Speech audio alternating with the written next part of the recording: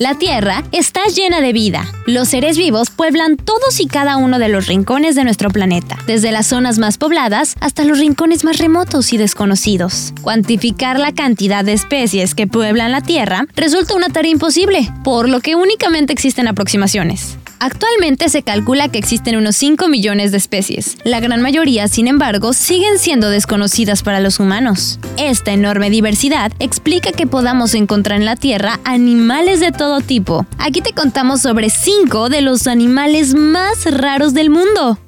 Pez pacu.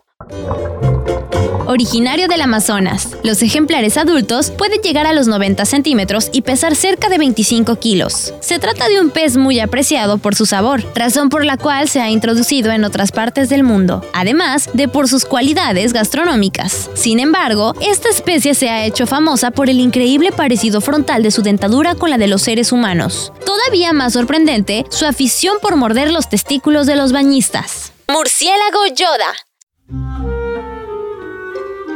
Se trata de una especie endémica de Papúa Nueva Guinea, que mide unos 40 centímetros, aunque al abrir sus alas puede llegar a una envergadura de hasta 1.5 metros. Aunque su nombre científico es Nyctimene papuanus, se le conoce como murciélago Yoda, por su parecido con el personaje de Yoda de la Guerra de las Galaxias. Debes desaprender lo que has aprendido. No fue descubierto hasta 2009 gracias a una expedición de científicos norteamericanos. Topo de nariz estrellada.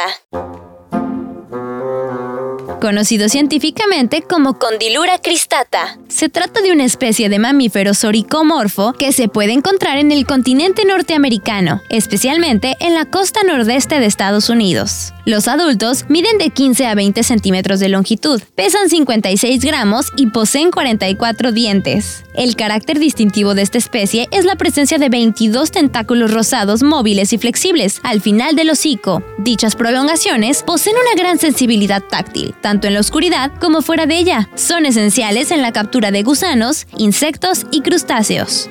Pez diablo.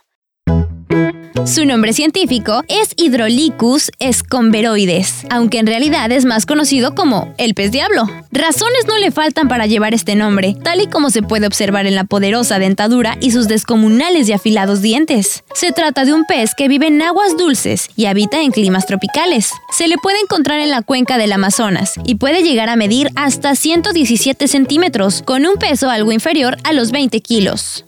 Ayé.